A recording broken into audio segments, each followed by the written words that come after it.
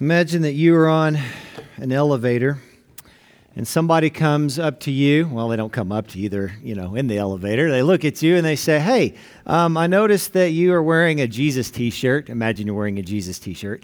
And I'm just curious, what is Jesus' main message? Could you just give me, I'm getting off in 2 floors. I need 20 seconds for you to give me Jesus' main message. Go. What would your 20-second elevator speech about Jesus' main message be? If you could wrap up all of Jesus' teachings in 20 seconds or less, could you do it? And what would it be? I encourage you to just think about that a little bit. Go write it down. Go home and start writing it out, and you'll find yourself probably thinking of new things, and you might add a few things, but then you'll cut some things away and cut it down and maybe combine some things. But what is Jesus' message? What did he really say? And I think that's obviously, it's always good to come back to that, to remember that, to even hone in our understanding of what that is. We have been traveling along in the Gospel of Matthew for a little bit of a time. And we see in this gospel that Jesus is baptized. He goes into the water and he comes out of the water. We see how Jesus goes into the wilderness for 40 days. He begins his ministry. He calls Peter and Andrew, and he calls James and John. He says, "Hey, you guys follow me. I'm going to make you fishers of men." He begins to cast out demons and heal many people. He then goes up on a hill here in Matthew 5, which is where we're at today. He goes up on a hill or a mountain, and he calls his disciples to himself. And then it says that he opens his mouth and he begins to speak to them. What we have today in Matthew chapter 5 is really the first content of any sermon within Matthew's gospel of anything that Jesus says. This is really the beginning of Jesus' sermon on the Mount and the first content we have that comes out of his mouth. Now, Matthew has already shown us, or any good Jewish reader of his audience of the day, he has shown us several things.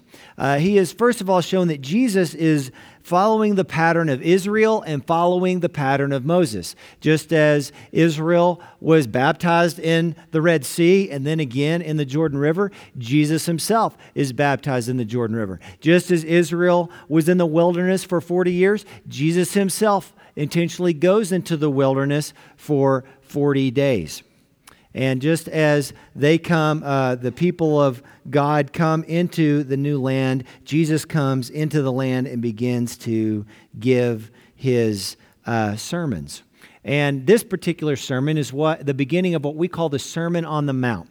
Just as Moses went up on Mount Sinai, received the law of God, and came down to the mountain, Jesus goes up on the mountain and invites his disciples to come, and he gives them a new law. And so we see all these parallels that, for one, Matthew is painting this picture of Jesus that is parallel to Israel in the Old Testament and parallel to Moses in the Old Testament. He's the new Israel, he's the new Moses. That gives a lot of meaning to our understanding of who Jesus is and what Jesus was all about. And in the giving of the law, on the Sermon on the Mount, Jesus kicks it off with these Beatitudes. Do you know how many times the word beatitude is in the Bible? I just said that question so I could take a drink. 0. It's only in your heading. The word beatitude is actually not in the Bible at all. But the word beatitude means blessing. And in this particular list of beatitudes, Jesus gives 9 blessings. Now, I don't know how you feel when you heard Frank read the scripture this morning, but often when I hear these beatitudes, I'm kind of like, well, I don't know. Do I mourn enough to be blessed? Am I righteous enough to be blessed? I don't always feel the warm fuzzies on these beatitudes. So I want us to break it down a little bit today and try to dig in. We're going to actually spend the whole month of February looking at these beatitudes. And so I want to encourage you over the course of this month to open up your Bibles at home to Matthew chapter 5 and just read these. Read these every morning if you want. Read them at least a few times a week. Chew on them, meditate on them, memorize them. The more we open up the scriptures and continue to read the same things, even if we don't really understand it at first, we're making room for God to speak to us. We're not simply reading for information, we're reading for transformation. We're reading for God to speak to us and to do something to us and to begin to do something in us. And as you and I continue to do that throughout the course of this month, we might find that we are more blessed than we ever realized that we were. So Jesus gives us these 9 blessings. I want to refresh our mind real quick and read them one more time. Blessed are the poor in spirit, for theirs is the kingdom of heaven. Blessed are those who mourn, for they will be comforted. Blessed are the meek, for they will inherit the earth. Blessed are those who hunger and thirst for righteousness, for they will be filled. Blessed are the merciful, for they will receive mercy. Blessed are the pure in heart, for they will see God. Blessed are the peacemakers, for they will be called children of God. Blessed are those who are persecuted for righteousness' sake, for theirs is the kingdom of heaven. And blessed are you when people revile you and persecute you and utter all kinds of evil against you falsely on my account. Rejoice and be glad, for your reward is great in heaven, for in the same way they persecuted the prophets who were before you. Okay, so that's a lot of blessing, right? There's a lot of blessings that Jesus is passing out. And I kind of want to just break these down and share a couple of my observations with you. First of all, this list of Beatitudes is not really a to-do list. If it is a to-do list, it's not only a to-do list. It's not just some ethical code whereby Jesus says, if you do these things, then you unlock all the magic secrets in order to receive blessings. Okay? Second of all, Jesus is talking about people who are already experiencing or doing these kinds of things. He says, blessed are the poor in spirit. Blessed are those who mourn. He's speaking to this group of people, some of whom are poor in spirit, some of whom are mourning, some of whom are peacemakers, some of whom are meek, etc., etc. So he's speaking to people, he's gathered them to himself, and he's already saying, hey, those who are this kind of person or doing these kinds of things or who have had these kinds of things done to you, you're actually blessed. Next of all, if you look at the poor in spirit, the meek, the merciful, the pure in heart, and the persecuted, you will see that these are a lot of people who are not really in positions of power in their society and in their culture and in their world. They're really the people that are either ignored or they've just under the radar. Some of them have been intentionally pushed away or even mistreated. They're not at the top of the food chain. It's really a humble group of people who, for the most part, go unnoticed, and the kinds of people he's describing are still seeking God's will. They're still seeking to do something for God. They're seeking out God's righteousness, that sort of thing.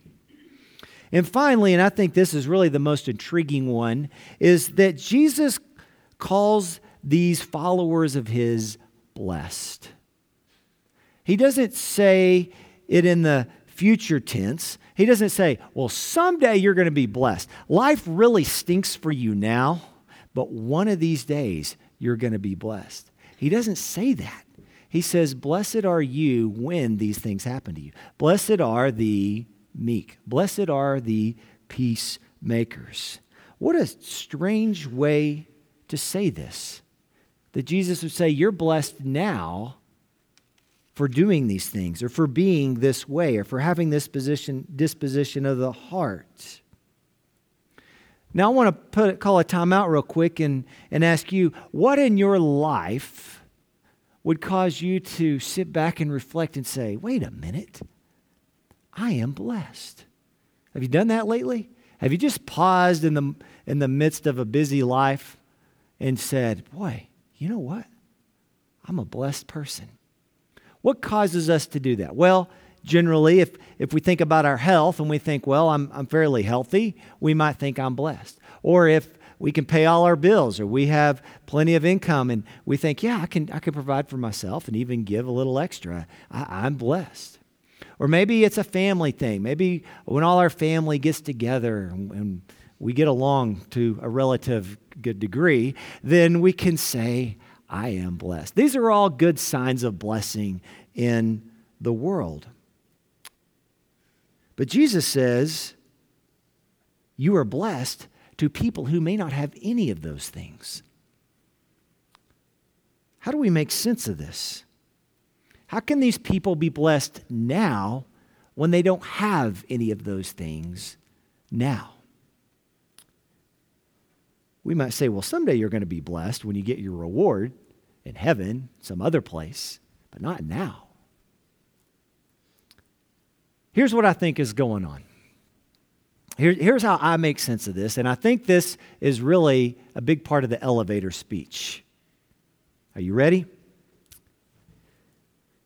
Jesus is describing a world, a reality that coexists with the world that everyone around us and around them sees.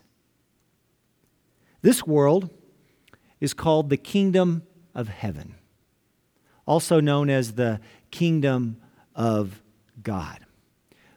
A way to accurately translate that might be the reign of God, the rule of God. Blessed are the poor in spirit, for yours is the reign of God. You're participating in God's reign, and that reign is not merely a future reality, but there is a present reality right here and right now, says Jesus to his disciples, of God's reign, of God's rule. This reign is being announced by Jesus, and it's being put on display in his healing, in his casting out of unclean spirits. All these are signs of God's true and real reign in a world that does not see or recognize that reign yet.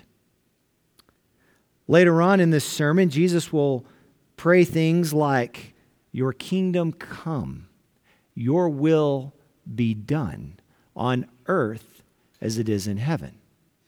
This idea of God's kingdom, your reign come, your will be done. And he will also teach his disciples in this same sermon to seek first the reign of God and his righteousness, and then all these other worldly things will be added unto you.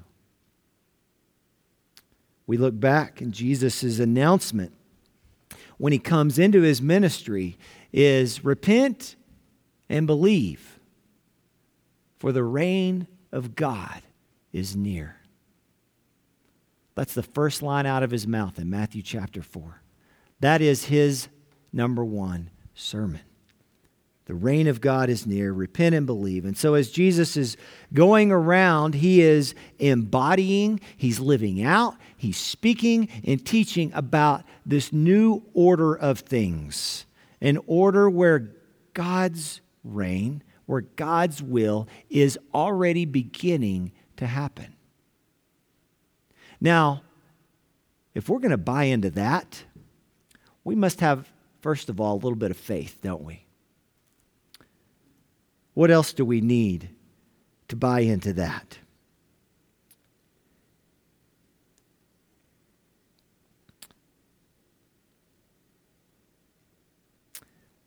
This world of God's reign is not for Jesus merely a future reality, even though it does have a future promise to it. When people are poor in spirit, when people are humble, when they're meek, when they're peacemakers, when they're hungering for God's righteousness and justice, then they are participating in that reign of God here and now. They are blessed here and now only because that reign already exists in the here and now. And these actions of these people, of these followers of Christ, their dispositions of their heart, and even their response to the negative experiences that they have because they're followers of Christ, these will not go unnoticed. They may go unnoticed now, they may go unnoticed by the world, but they don't go unnoticed by God. God is using these things to build up his kingdom. Someday, the reign of God will arrive in full. These actions and these dispositions and experiences of people, they will bear the full weight of their fruit. These things are not happening in vain, says Jesus.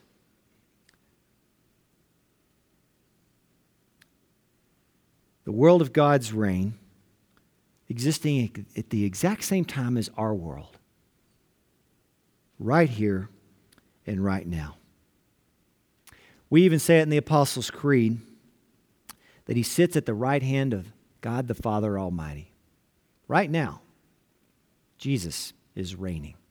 God through Christ is reigning. So what does it look like for you and I to live in that world? Well, first of all, I think it means that we must pay attention, because there's so many other options out there for us to pay attention to, and we only have so many hours in the day to give our attention. Whether it's the Super Bowl or the impeachment trial or our own to-do list or any form of busyness, we have a lot of different options that could fill up the hard drive and the RAM of our brains. The things of this world can consume our imagination and the amount of mental processing and storage that we have in our heads. But imagine the reign in the kingdom of God right now in your life, hidden from the world. Pay attention. Maybe the reign of God is happening in the places in your life where you don't expect it. I mean, really, look at that list. Blessed are those who mourn, for they shall be comforted. Blessed are the meek. We don't look around and see meekness and say, there's the reign of God. See that meekness over there? Jesus is seeing a world that we don't naturally see, and we haven't been trained to see it. And in order for us to actually keep our eyes on it, we have to remind ourselves and one another that it's real and that it exists. Pay attention to this kingdom. Second of all, it means that we reinterpret our own experiences. We reinterpret what happens to us. Jesus says, blessed are you when you are persecuted on account of me. Well, that doesn't feel like a blessing, does it? But if God is building his reign through these experiences, then they are not in vain, but they're the building blocks of something to be revealed someday. And if you look throughout history, God often does his greatest work when his people get the short end of the stick. God does his greatest work, for example, through the cross, when his own son gave his life. That really kind of sums up the Beatitudes, doesn't it? Poor in spirit, meek, humble, peacemaker. God has done his greatest work through the cross of his Son. And he is probably working in ways that you and I don't see, even when we get the short end of the stick. We see this in the book of Acts when the disciples are rejoicing that they were worthy to suffer for the name of Jesus. Now, either those guys were nuts or they saw and believed in the kingdom of God in a way that the world just doesn't get. They knew that God would use their suffering to continue to build his kingdom, and they considered that kingdom to be worthy of their very lives, worthy of their comforts, worthy of their pleasures, worthy of their reputation even. They were willing to give all of that in exchange for this greater kingdom. Third, living in God's kingdom means that we are proactive in our lives. It means that we intentionally are called by God in whatever way he leads us in the very world that you currently live in to be peacemakers, to find those opportunities to be proactive for God's righteousness and justice in the world, to be proactive in showing mercy, to be proactive in getting in touch with our own poverty of spirit and our own need for God's grace. We can do so because our Father sees us. He watches over us. And He is using that in ways that He wants to. Fourth, living in God's kingdom means that we don't have to put all of our eggs in the baskets of the kingdoms of this world. There are a lot of options out there, the kingdoms of this world. They're all beckoning us to put our eggs in their basket. The United Methodist Church is not an institution that is guaranteed to last. I don't know if you've been reading the news lately, but it's not guaranteed to last. But the United Methodist Church is not equivalent to the kingdom of God, which is guaranteed to last. Your political party is not guaranteed to last.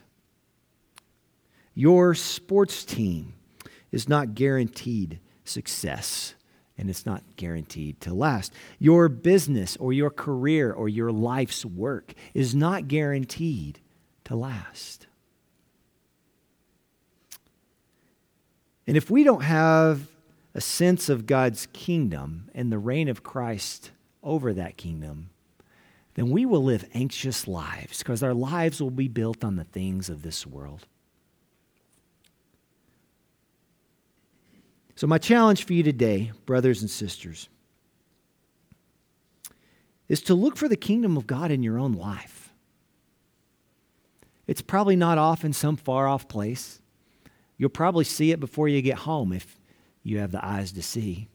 You'll probably see it this afternoon or tomorrow or next Thursday.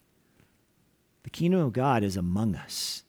Christ is on His throne wherever you go. And even though there's a lot of evidence to the contrary out there, even though there's a lot of mourning and meekness and need for peace to be made, God's kingdom is coming, and His will be done on earth as it is in heaven. That is a given. The question for us is, are we going to be a partaker and a participant of that kingdom, or are we not? The choice is ours.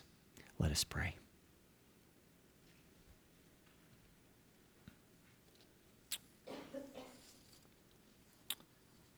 Lord, we just ask that you open our eyes today to see the things that are real and true and eternal, the things that we confess we forget about. Lord, we confess that we get consumed by so many allegiances in this world.